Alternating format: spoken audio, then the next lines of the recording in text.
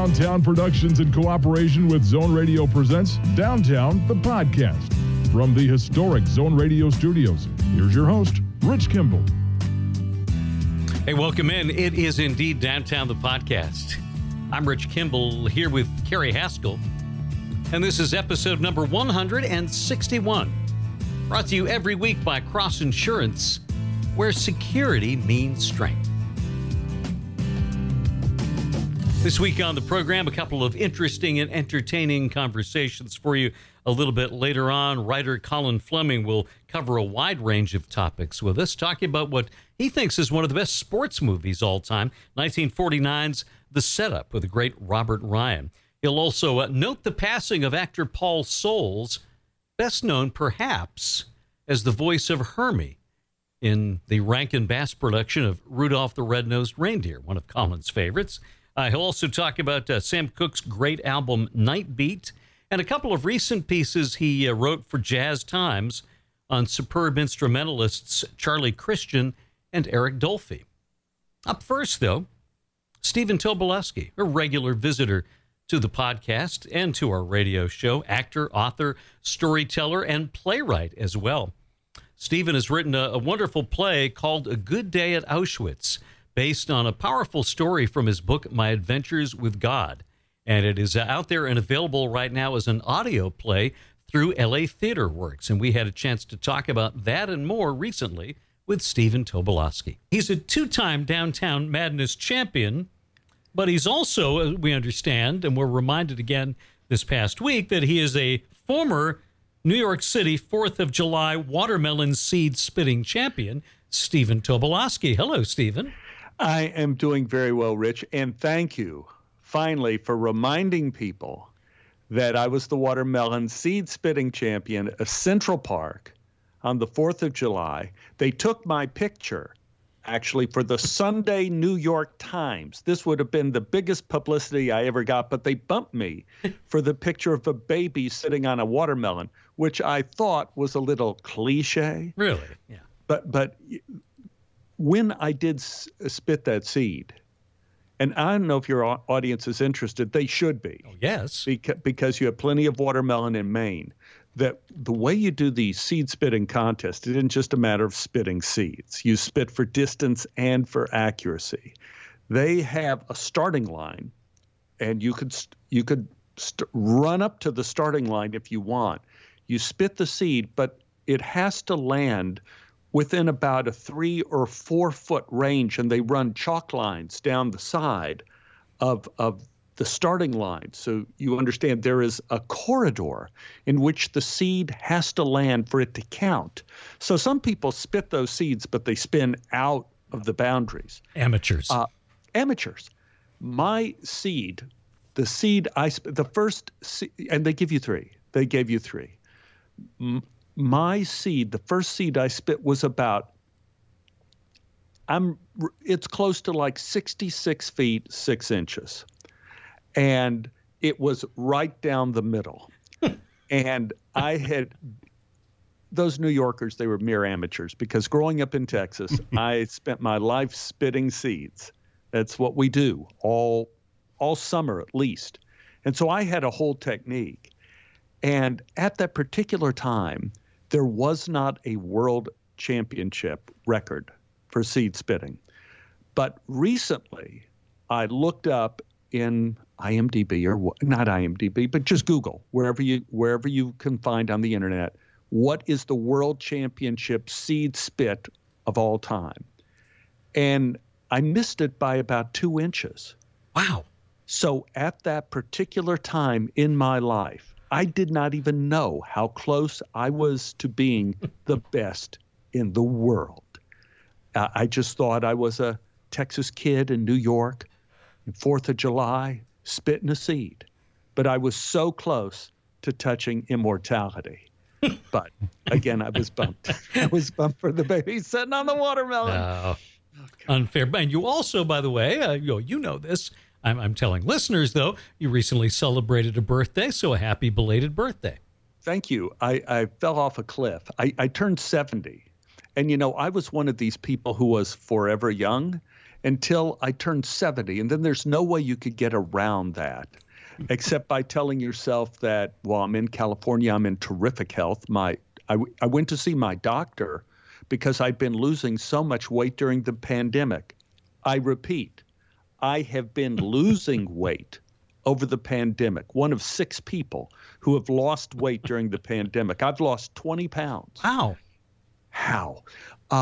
The only thing I could think is that Ann makes homemade cinnamon rolls every Friday and homemade sourdough bread all week. And in the afternoon, I drink a dark finished gin.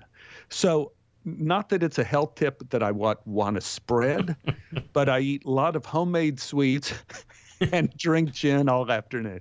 And the weight just is falling off of me. I have no idea. I think it is, though, that Annie is a terrific cook, and my wife is a phenomenal cook, but she is a healthy cook.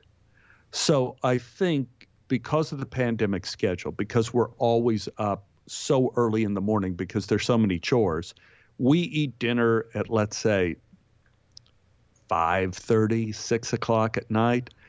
And most of it is vegetables. We don't eat a lot of fatty foods or pastas or anything. We have sweets like she cooks, but they're relatively, at the end of the week, on Friday as a treat. I think it is the, what do you call it, intermittent fasting. That by eating a relatively healthy meal in the evening at 6 o'clock and not eating breakfast until 7 the next morning, you're really not eating for 13 hours straight. And I think that has been the chief source of my losing weight. But I went to see my doctor, just to make sure I wasn't dying or anything. And he was thrilled.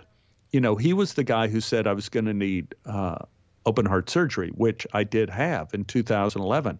So he's very conscious of checking up on me and my heart.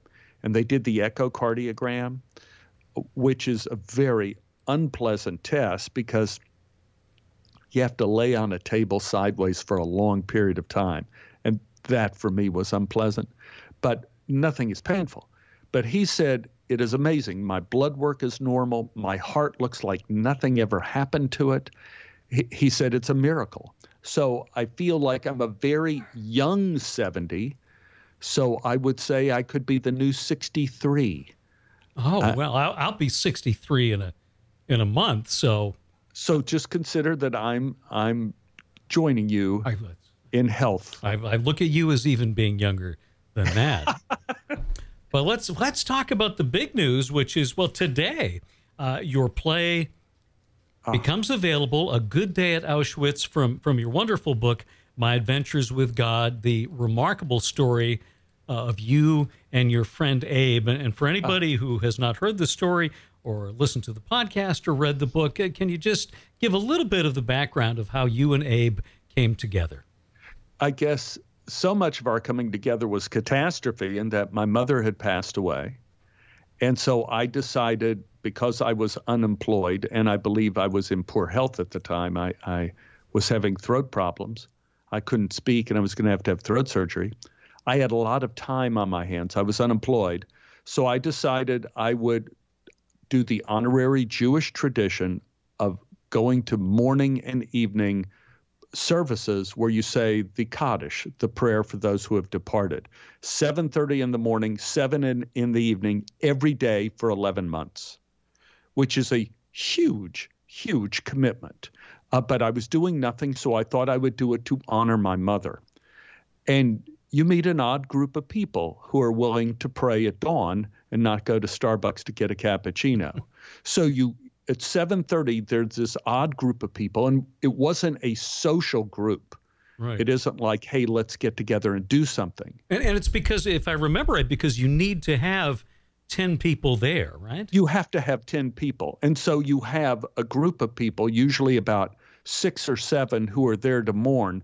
But then some of the real, I don't know, just lovely, lovely people. In Judaism, you call them minches, people that are really great, great people. They show up at 7:30 just so you'll have 10.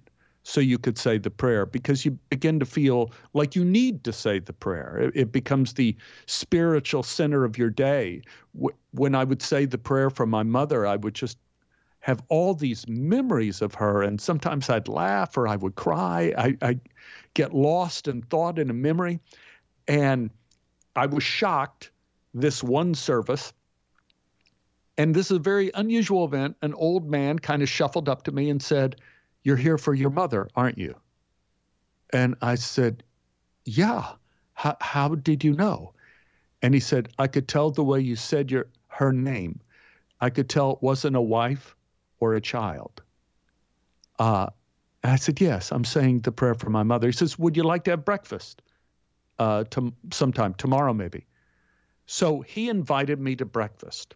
And it was at breakfast, he took off his coat. It was his favorite little hangout, Marv's Deli, not far from his home. He took off his jacket, and there was the line of numbers on his arm. And I was stunned, because you see it in the Steven Spielberg movie, you heard about it, but who has seen the line of numbers, the tattoo from Auschwitz on someone's arm? And I saw it on Abe's arm and was flabbergasted. And he says, "You never seen this?" And I said, "Not for real. Not for real." He says, "Believe me, this is for real." 3 years in Auschwitz. And over the next 2 years, Abe became my buddy. I want to say my drinking buddy. He loved to drink, and he felt there was some stigma drinking alone, especially at 8 a.m. for some reason. So he invited me over to his apartment, and we would have a hit of schnapps and would play poker together, 7-card stud. And over the next 2 years, every day, Abe and I met, and we'd have breakfast, and he would start telling me stories from his life. And eventually, I started writing them down, and I told them, "Abe, I'm going to be notating." I began asking him active questions about his growing up in Poland and his schooling and all this. And eventually, the subject came to Auschwitz, and Abe loved it. He loved that his story was being heard, and he felt, I mentioned in the story that he felt like a king returning from exile. And he began to tell me all the stories about him at Auschwitz.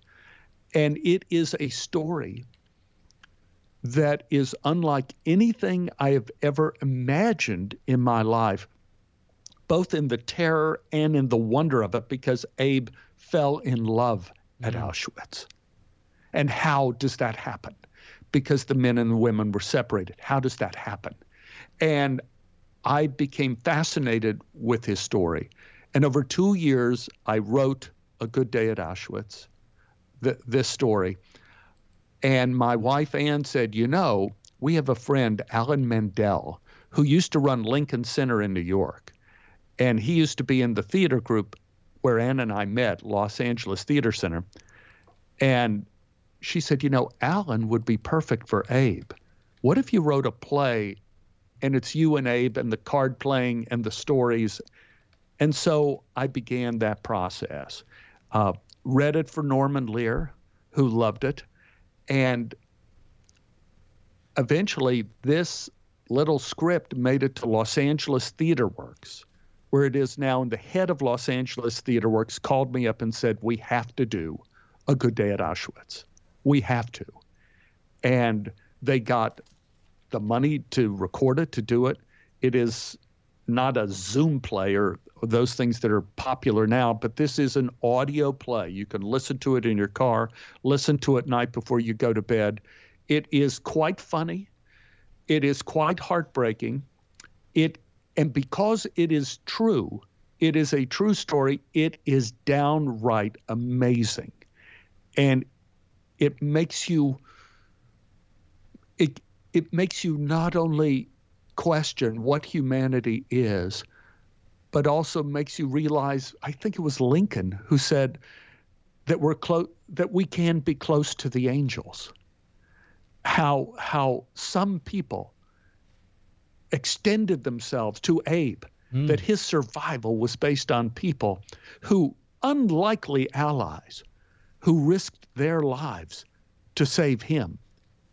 And it is a love story that extends over time, and it is amazing. And I'm so thrilled. We recorded it. We did it was a special recording. So they wanted to make it in 360, like when you put on the headphones, that it's like a whole audio sphere, they call it. Right. And so we were in, Alan, who's playing Abe, and I were in different parts of studio. We never saw each other. And we had to do microphones at certain attitudes and places in our little rooms to create this 360-degree recording. And then they added Foley afterwards and music. And I just heard a cut of it, I guess about a little over a week ago. And it was fantastic. I got to say, the technicians who were behind this did a fantastic job at LA Theater Works. So it premieres today. You could download it today. And from what I understand, the download is kind of like an audiobook. It's not like some of the plays where you have a limited amount of time to hear it. You know, you can Right. You buy a ticket and you buy it like an audiobook, and you can listen to it any number of times you want in your car, in your bed, wherever you want to go. And it's on various platforms, and it's all over the world. This is something I did not know. Los Angeles Theater Works is all over the world. Their series of recorded plays goes everywhere. So I am thrilled that everyone is going to be hearing Abe's story after today. Once again, this is it's a thrill for me. Well, you wrote in the book, Stephen, that it's important for us to hear the stories of people like Abe, who, as you say, have been to the other side and have come back to tell us about it. Yes, and I mentioned that the other side I'm talking about is the other side of ourselves. Right. That I mentioned in there that I was writing this and I came across this Cherokee story, and it really describes so much to me that this little boy was having a nightmare. Comes to his father, and he says, I've been dreaming of these two wolves fighting, and they're fighting all night, and they fight all day. And the little boy's terrified, and the father says, we all have two wolves fighting inside of us. One wolf is kind and generous and noble, and the other is greedy and vicious and cruel. And they fight all night. They fight all day. And the little boy says, who wins? And the father says, the one you feed. Wow. And that's the story of it, man. The people that were cruel to Abe were remarkable. People that you would not have expected people to turn their back on him and betray him. And the people that were kind to Abe, you would not believe, but they were the ones who chose to feed the kind wolf, to feed the one that mends the world. And the details that Abe had of his time at Auschwitz and his ability to survive and his escape. He escaped from the second death camp because near the end of the World War, the Germans didn't want anyone to know what they were doing. And so they were trying to kill as many prisoners as they could and then ship some out to another death camp that was further from the front, closer to Germany. So Abe was shipped out after 3 years to another death camp where he escaped. And the story of his escape is again remarkable. I don't know. I gave the story to Abe's son, who thanked me so much. He said because his father had never told him the details of what he went through. And this is a legacy. And I realized, when we sat down in the synagogue to say the Kaddish prayer, and the interesting thing about the Kaddish prayer, the prayer I was saying for my mother, the prayer for the dead, nowhere in the prayer does it say anything about death. Nowhere. It says nothing about death or dying. It just extols the greatness of God, the generosity of God, and the power of the heavens to heal. And I beginning to find that the psychology of that prayer is so powerful, because we begin to plug into the part of us that heals. And that's what Abe did in his entire life. If you met this guy, like I met him in synagogue, you would never think he went through hell on earth, the worst place on earth, where within 15 minutes of the train arriving, every woman and every child was executed in the gas chamber. Within 15 minutes of arriving off the train, and the men and boys that were old enough to work were tattooed and put into work shifts. And the ones who worked all day, they died. And it is a nightmare beyond all reckoning. And somebody says that there are only two stories you could tell. This is from a playwriting teacher. I think I'm saying this right. Man goes on a journey, stranger comes to town. Those are the only two stories that you could tell. This particular story has both of those in it, because man goes on a journey. You have Abe and his journey to Auschwitz and out of Auschwitz, and a stranger comes to town. You have Abe coming into that death camp and seeing what happens. You have those stories. And another playwriting teacher told me somewhat contradictory information, but still potent. He says, Stephen, the only one story people really want to hear is the hero's journey. And that is what A Good Day in Auschwitz is. It is 100% the hero's journey. And that's kind of what I feel like I mentioned at the very beginning of our little talk, that it was catastrophe that brought me together with Abe, not only the passing of my mother, but also my health and my imminent surgery and my inability to speak. I went for 2 months without being able to speak. And so I wrote. So those catastrophes brought me to Abe. And what a meeting that was. And the funniest guy you would ever know, you would never expect he went through hell on earth. Generous, kind, always with a joke, always with a smile. And it makes you feel, if he can do it, I will not be defeated by anything. Well, there are so many wonderful stories from Abe's uncle killing a Cossack to the girls. And of course, the ending of the story as well is incredibly powerful. You can download it at LATW, LATheaterworks.org. I have downloaded it, but I'm waiting to listen, Stephen, to tonight when I can do it right. I need to get some Canadian Club and apple cake. Yeah, gotta get the Canadian Club and apple cake.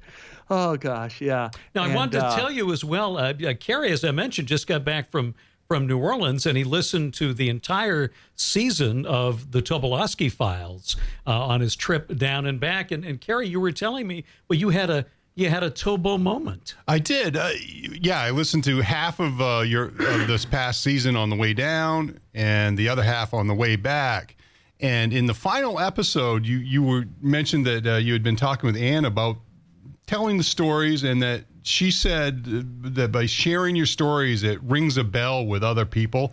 And man, I can really attest to that, because I Friday evening into Saturday evening before we left the city, one of the things you had talked about earlier in the podcast was that great moment when you have a day where you have the time, the energy, and the money to do to have everything you need in a day. And those are very rare. I had one of those 24-hour periods from Friday evening until Saturday evening on the trip. And it was just hearing you talk about it. It was like, oh, he's talking about me, this, and just that wonderful connection that happens. I mean, that's one example, but it happens so much in the Tobolowsky Files.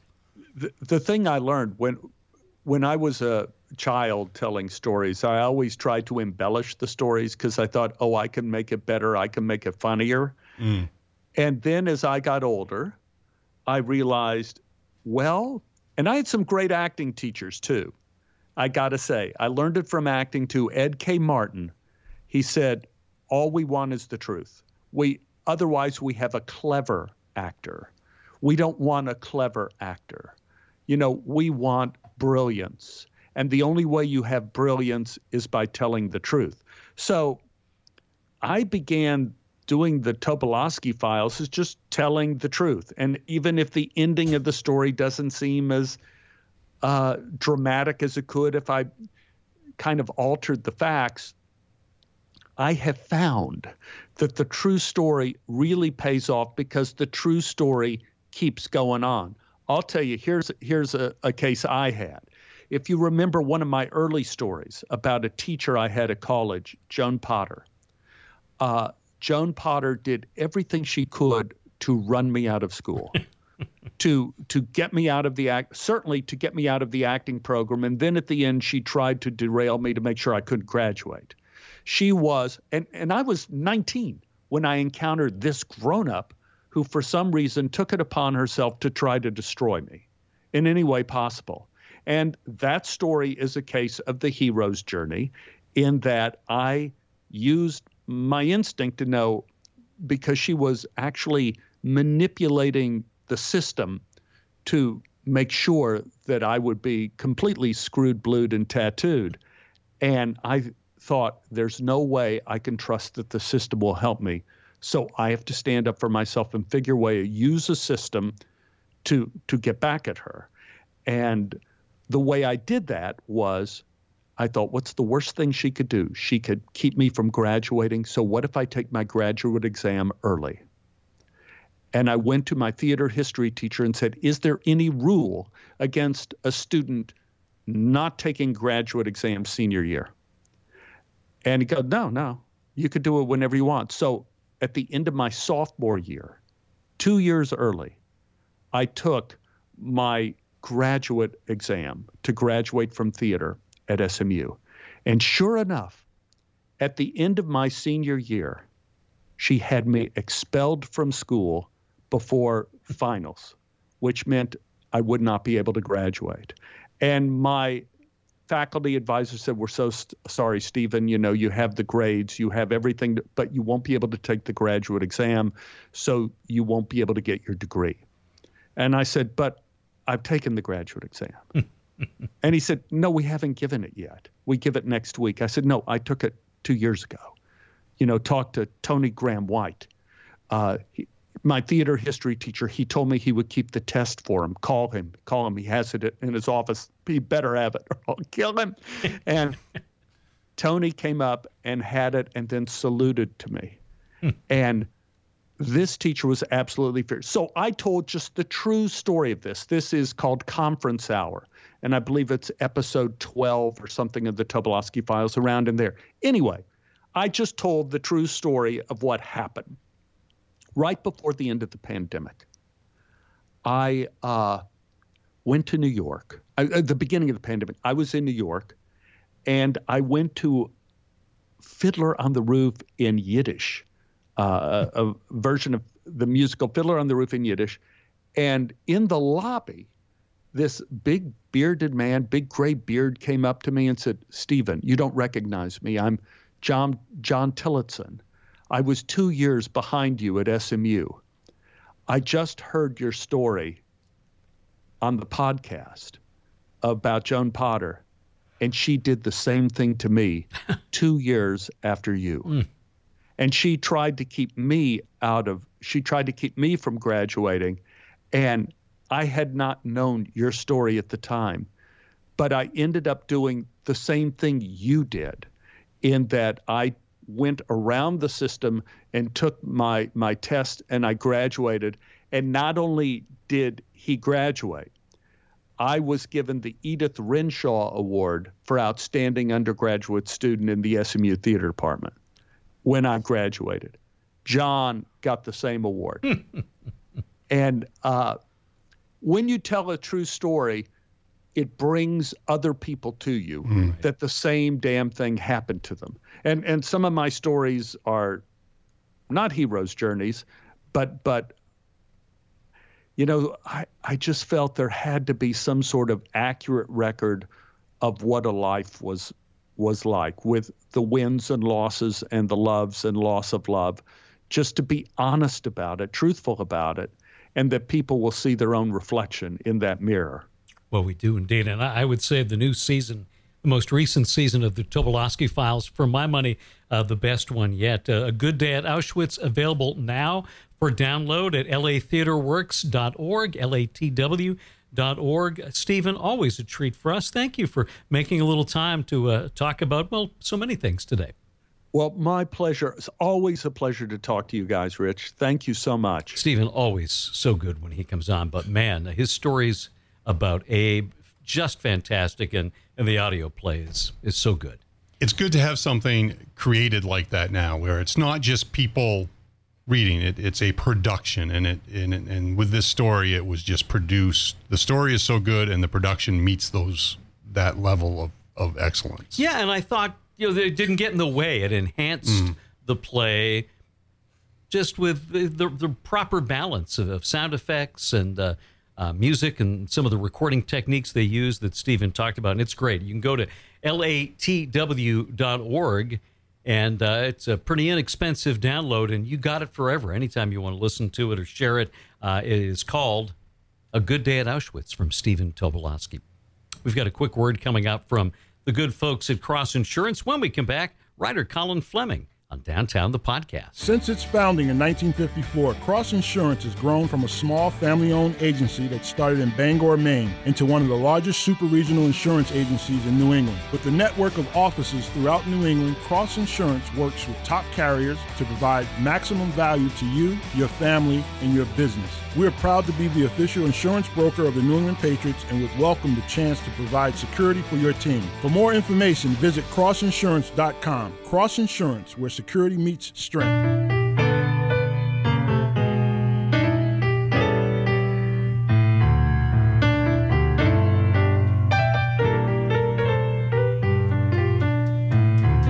This is a mean old world to live in, all by yourself. A little bit of Sam Cooke from his wonderful album Night Beat.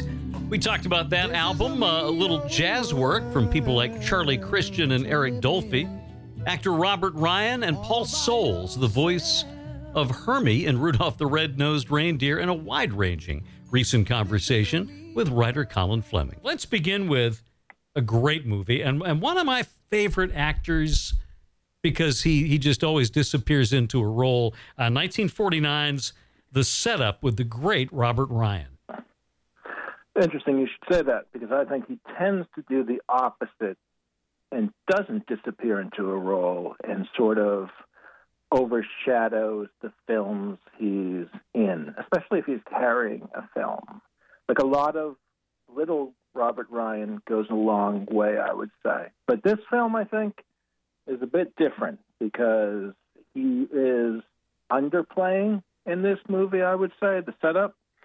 And I just think it's one of the 2 or 3 best sports films ever made. Like, I watched it again over the weekend or thereabouts, and its unity of action and place and that whole notion of cohesion that Aristotle was talking about is realized in this.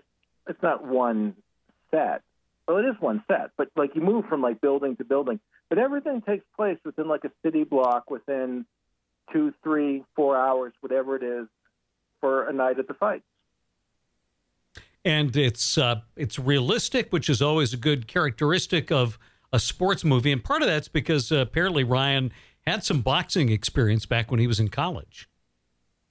The actual setup of The Setup is fantastic because he's with his wife and he's 35 and he's punch drunk after all of these years on the road in these tank towns, and they're in, ironically enough, I'm sure you noticed this, Paradise City. This is before Guns N' Roses. It's like very on the thematic nose with that. And the cheap hotel he's staying at with his wife is across the street from the boxing arena. And I like how the windows of the locker room at the boxing arena are opened in such a way that he can look out, because his wife wants him to give this up. She doesn't want him doing this anymore. And he's given her his ticket to come and watch him get his brains cudgeled in all likelihood. But he's weirdly confident. Like, you can tell from the way he tells her, I'm going to win tonight. I think I can take this kid. But that's not just him blowing smoke. Like, he doesn't say that all the time. He actually has some reason to believe that he's going to beat this younger and faster and healthier, especially healthier, all of that fighter. And so I thought the locker room scene, so it's this multiple bill. It's just fight after fight after fight. And Robert Ryan's character has to fight last, not because he's the marquee guy, but because of the radio audience. They want the radio fight to go out nationally, or probably not nationally, but like regionally at a certain time. And so then after everyone's done, there's like this last fight. People like the MC is like, oh, don't go home, you can stay. So you get this fantastic locker room talk, though. I think it's the most realistic locker room talk in any sports film of any kind. You think a hockey film maybe would carry the banner for this, but I think it's the most realistic locker room talk ever in any sports movie. And I also like the fact that there's an element of real time that takes place in the movie. Oh, yeah. That's just such a key part of this film, is that it's not like, strictly speaking, real time, because you have all these fights to get through, but it feels like it's actually taking place in real time. So, like, he can walk from the hotel to this place. His wife leaves the hotel. She's about to go into the arena, decides not to, takes a walk to a bridge, tears up her ticket, and it's all within, like, this city block. It's really this perfect sort of setting for this film, and then out to the actual boxing arena itself where they're going to have these fights. So he's this sort of wise sage, and he's giving advice to these other guys, and other guys are just like dreaming. They're fooling themselves. One guy's like, oh, I'm going to do this. And they all know it's like, you're going to be lucky to get back here within an inch of your life. Sure enough, that happens, and there's like this young guy on the rise and all of this, and he's supposed to throw this fight. But his manager and trainer have so little confidence in his pugilistic prowess that they don't tell him. Like, he'll be bothered. And they just think he's so bad that he's going to lose anyway. So they're telling him, like, oh, just go into your shell. Maybe, like, you won't get knocked out. He's like, no, my only chance is to clock this guy good, just the once. Things start to turn in this fight, and you get this feeling that, like, lo and behold, he might be victorious here. And the way that it works out is, of course, he is. And now his manager and his trainer have fled. They've just left him in his corner. They've like, well, he's in mid-bout. And so then the gangster, who's been ripped off in his view, is going to apply some muscle to the Robert Ryan character for payback. They don't even really care that he didn't know, if they even believe him. So what happens is they break his hand with a brick outside the arena. And it's just like, you don't see it. It kind of happens off stage. So it's still within, like, the visual line of the hotel. So he calls up to his wife as he's down on the ground. She sees him. He falls over, and she comes over, and they have this exchange that is marred. It's almost a perfect film, but I'd say it's marred by what she says. They give her the final line. Yeah, and a little bit, I don't want to say cheesy, but it didn't need to be said. Because he's going to a place in his dialogue, and so he's on the ground, in his hand, he'll never fight again, and like they're having this weepy moment, and it's very believable. But you know what he wants to say. Like, you're waiting for him to say. It's not predictable, but you know what he wants to say is he's just like this puddle on the ground. Finally, he says it. He goes, I won. I mean, it's still, I don't know. I think that it means something to him, and I think that's really what you want to have happen in a sports film. You want that idea of a victory to transcend what's going to happen in Game 3 between the Islanders and the Bruins. Do you know what I mean? You want the win beyond the win. Right. And I think that's the value that I've found in sports in my life, because they're not significant in and of themselves, but lessons that I learned in sport and playing sport and even watching sport is something I can apply to more important things. And you get the sense that he's going to now do that too in his own life.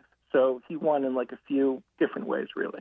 Well, if you get a chance to see it, it's on TCM fairly often. It's in the Criterion Collection, 1949's The Setup with Robert Ryan. We're talking with Colin Fleming here on Downtown. Some sad news over the weekend as we heard about the passing of an actor best known for his voice work, Paul Soles, who was, he was the voice of a character that I know has meant a lot to you through the years. Indeed. In fact, he lives on, that character, in the form of Hallway Hermie. You know Hallway Hermie. I do. Hallway Hermie is the elf from Rudolph the Red-Nosed Reindeer, and I was out last summer, I think it was, and I saw him in somebody's garbage sitting at the top. It was like dawn, and Hallway Hermie was like, "Can I come and live in your hallway?" It's like, well, it's nicer than my actual apartment. Sure, that's fine. You can come back. And I took him, and I ran up the stairs with him because that's what I was on my way out to do, and he was in my pocket. He's like, "Oh, this is kind of fun." I'm like, "Yeah, great, whatever." I'm a very, very lonely man, Mr. Kimball. So I brought him back, and yes, I love the Rudolph special. In fact, I don't feel a need to only partake of Rudolph at Christmas.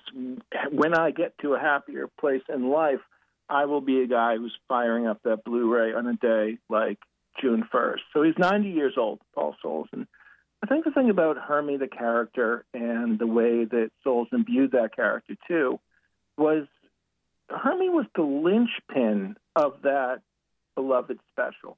Like, I don't have any friends myself right now, but I know of people who serve that purpose of bringing people together in healthy and productive ways. I guess Peppermint Patty's kind of an example in the Peanuts strips once you get past, like, when she comes in, and whenever it was, she wasn't in, like, the Christmas special or anything like that, but, like, later on, like in the 70s.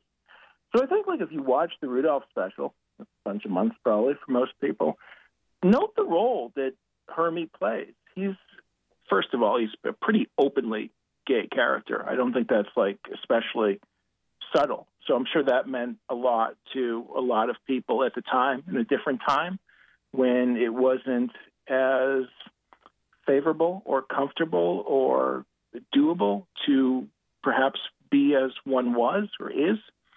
And so I think that's an important thing. I think very much the character was played that way, not in the kind of splashy way, not in like a cheap theatrical sort of for yucks kind of way, which you would get at the time. And Hermie's a very good friend to Rudolph, and also Yukon Cornelius. I like that scene when they get rejected by the lion guy, and they're in this like cottage, which is actually kind of nice, and they're all like all in this bed, and Hermie's the one who rallies them together. It's like, it's settled. Tomorrow we do this, and we leave at daybreak. And he's like kind of not so much the leader, but the friend glue.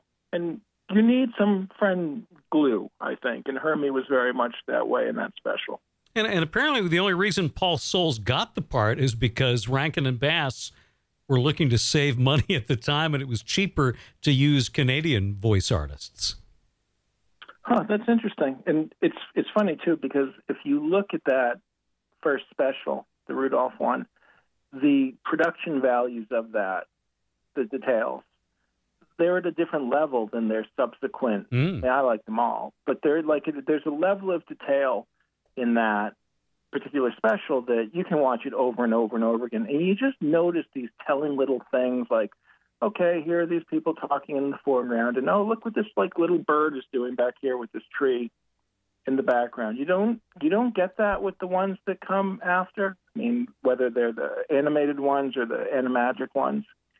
But it's a heartening, inspiring, plucky character who stands up to a bully, who stands up, and that head elf guy who stands up to, of course, the abominable snowman in the cave and the oink oink and all of that, and someone who's like willing to put down their own life for the betterment of for the survival of their friends. I remember watching this as a kid thinking like, that elf is like pretty cool. And it just goes to show too, it's cool to have a dream that isn't the dream that everyone else had. Like, people don't have dreams. I feel like they kind of like do what their parents did, or they fall into something because they have to pick something. But Hermie had a dream. He wanted to be a dentist. It was like a quirky, cool dream, and I always respected that a lot. Yeah. Well, rest in peace, Paul Soles. Pretty good run making it to 90. I'll take that. We're talking with Colin Fleming. Let's move to a terrific album from Sam Cooke. And to me, what makes it a good album is the fact that the production gets out of the way and lets him shine on 1963's Night Beat. Sam Cooke could get lost a little bit in some of his recordings, and certainly his recordings prior to this one. He's near the end of his life. They could be, I don't want to say like schmaltzy, but Billie Holiday was the same way. Like, a lot of times if you listen to Billie Holiday, she's in a lot of mush, but sometimes it's quite spare and Spartan, and it's a small band. And this is a pretty small band for Sam Cooke. There aren't like a lot of lush strings, and it's not going symphonic and all of that. It was recorded late at night, and fittingly. So it's like a concept album of the night. I think it was like last week we spoke about Finnegan's Wake as kind of like a book of the night. Well, here is an album and some sessions that represent the nocturnal side of things. And it's an album meant to be listened to. You can listen to it whenever, obviously. But there's something a little bit different, wouldn't you say, when you're sitting there at 11, 12, 1 o'clock, whatever it is, listening to Sam Cooke sing Lost and Looking, than if it's like high noon. Oh, yeah, it is most definitely mood music. And, yeah, I think it's got a different feel. The later you listen, the more alone you are, the better it is. There's a few other albums like that. Otis Blue is that way, by Otis Redding, and In the Wee Small Hours by Frank Sinatra. Oh, yeah. Very much in this. I mean, Cooke he doesn't write a lot of the numbers on this particular album. He gets a credit for arranging You Gotta Move, which people would know from Fred McDowell or the Rolling Stones as the most famous version, probably from 1969. And then they took it on tour with him, too, after it was on Let It Bleed. But it's always with Cooke, like we said, it's a concept album. And it's something that's meant to capture. Because when we say like mood music, it almost sounds like it's kind of this oral wallpaper. That's not what this is. Oh, no. This is like heavy-duty listening music. And F. Scott Fitzgerald wrote of the real dark night of the soul at 3 o'clock in the morning. And this is, again, that idea of soul, yes, soul music, but also italicize it, soul music. Because Sam Cooke is operating on both fronts. And so, like, this album, with that concept and with that mood and with that purpose of direction, plays a big part, actually, in my upcoming book on Live at the Harlem Square Club, which is night music, but it's like out there, joyous, all of this in Miami and that kind of thing. But they're linked in certain key ways. There's a progression here between these thematic ideas. And so I think, like, for the Cooke connoisseur, this is one of the go-to albums. This is like one of the 2 or 3. Harlem Square Club, I think, is like the most Cookian.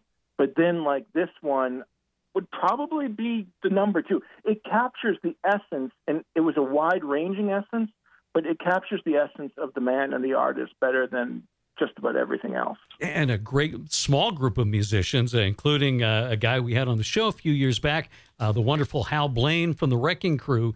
And I didn't realize until I was doing a little research over the weekend, a 16-year-old Billy Preston.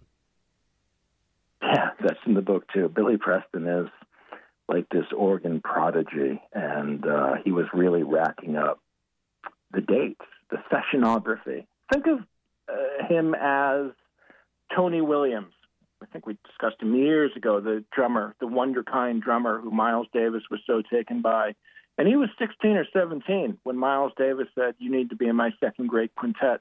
And he was the guy who made that quintet go. And then you have this guy named Clifton White, who is Sam Cooke's right-hand musical man. He plays guitar, and he's this undersung guitar hero of popular music history. Nobody knows who he is. I mean, he's sort of one of the heroes of this Sam Cooke book that I did.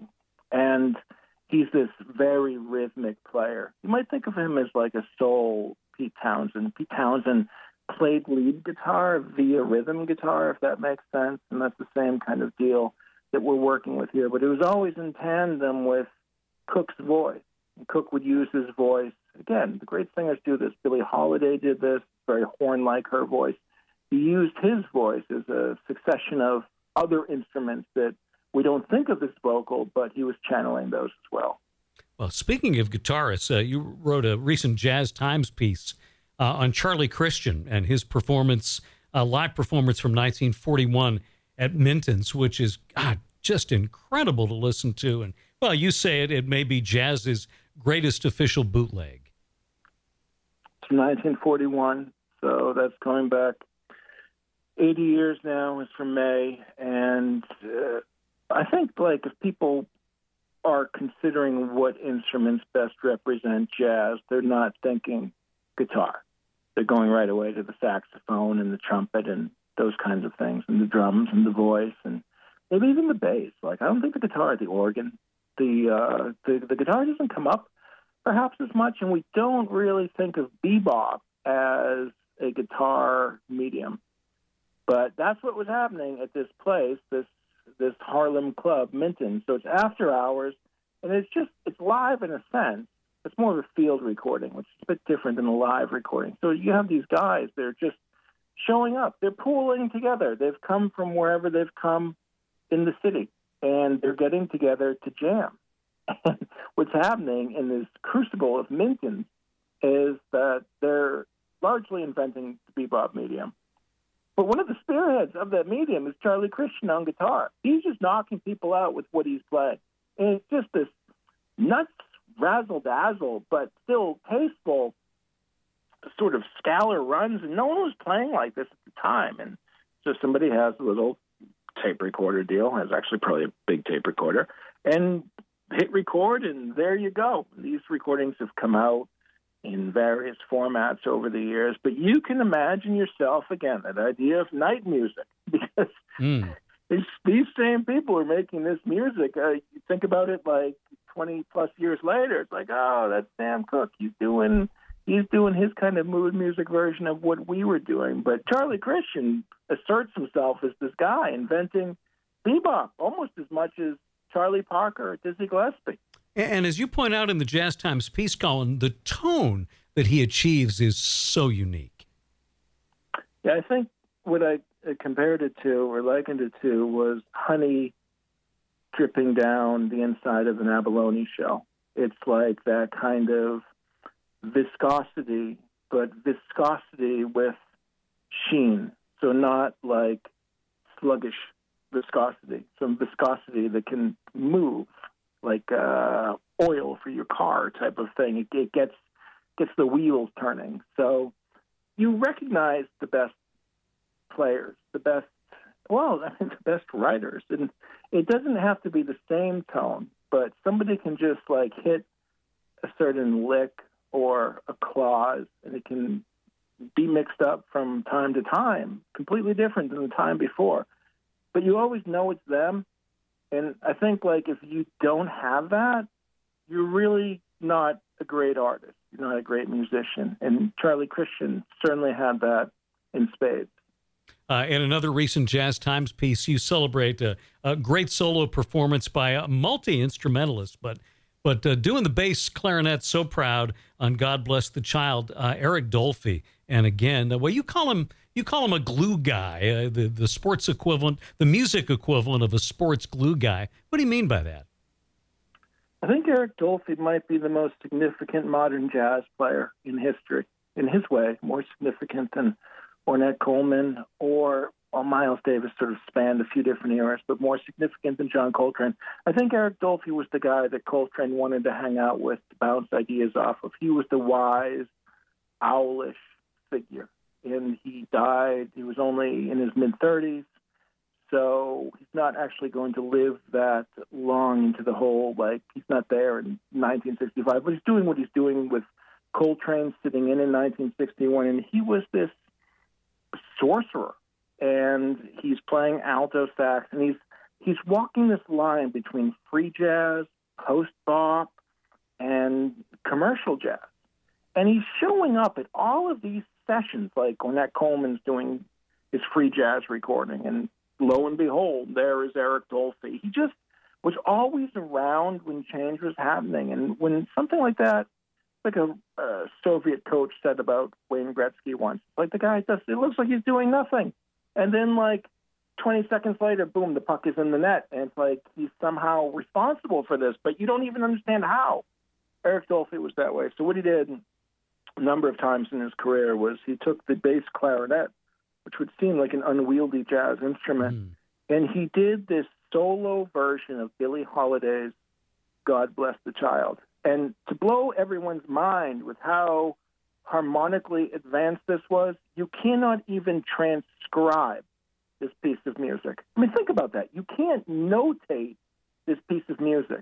I mean, across any of the versions. So he did a version of it at the Five Spot Cafe in July 1961 with Booker Little, who was his sort of like right-hand man, great trumpet player. And Booker Little is going to die later in 1961. Dolphy's going to die not that long after. And so it's like this sort of horribly tragic set of circumstances. But, man, live jazz is probably never been better than those particular gigs at the Five Spot. It came out, and you can go check it out on YouTube and stuff, too. But the highlight for me was always this unaccompanied version of God Bless the Child. I mean, there's nothing like it in musicdom, period. Like, there's really no comparison I can even make to it. You could say, like, well, Anthony Braxton, like, for alto, it's just him and alto sax for the entire, like, double disc. But no, there's really nothing like what Dolphy did with this particular Billie Holiday number. No, and I had no idea about how his life ended and the fact that he died basically from diabetes, undiagnosed, in Europe, because they just assumed, because he was a black jazz musician, they assumed he was strung out on drugs. Well, when someone is like star-crossed and they die, and Booker Little didn't die of drugs either, it's like uremia, that tends to be what it is. And it's not a black thing. It's certainly plenty of white jazz musicians at the time. It was the culture. It was a dope culture. Like, very few people in jazz were not on, like, heroin at some point. Some kicked it, like Coltrane, but it took a toll in felling Coltrane before his time. He was a young man still. But what I'm going to do eventually is I'm going to write a novel with kind of Eric Dolphy as the basis, and it's going to be about this African-American musical pioneer who's in that time period of the civil rights movement and free jazz and the new thing, and tell it via, like, interviews and record reviews and diary entries and all that. And you can use his story as the basis for a quite different story, but, like, rooted in that particular time period. Like, no one's ever done that. So he's always been a character to me that I've sort of had, like, this eye on, like the way one looks at this particular, like, Polaris in the sky. It's like, yes, we will eventually have our little date, our union. So, yeah, great stuff, Eric Dolphy. I look forward to it. Check out Colin's pieces on Jazz Times. And, of course, visit the website, ColinFlemingLit.com. Subscribe to the Many Moments More blog as well. Colin, we thank you. Okay, sounds good. That's Colin Fleming. His latest book, Meatheads Say the Realest Things, is available everywhere. Our thanks to Colin and Stephen Tobolowsky, and to you for joining us this week on Downtown the Podcast, brought to you by Cross Insurance.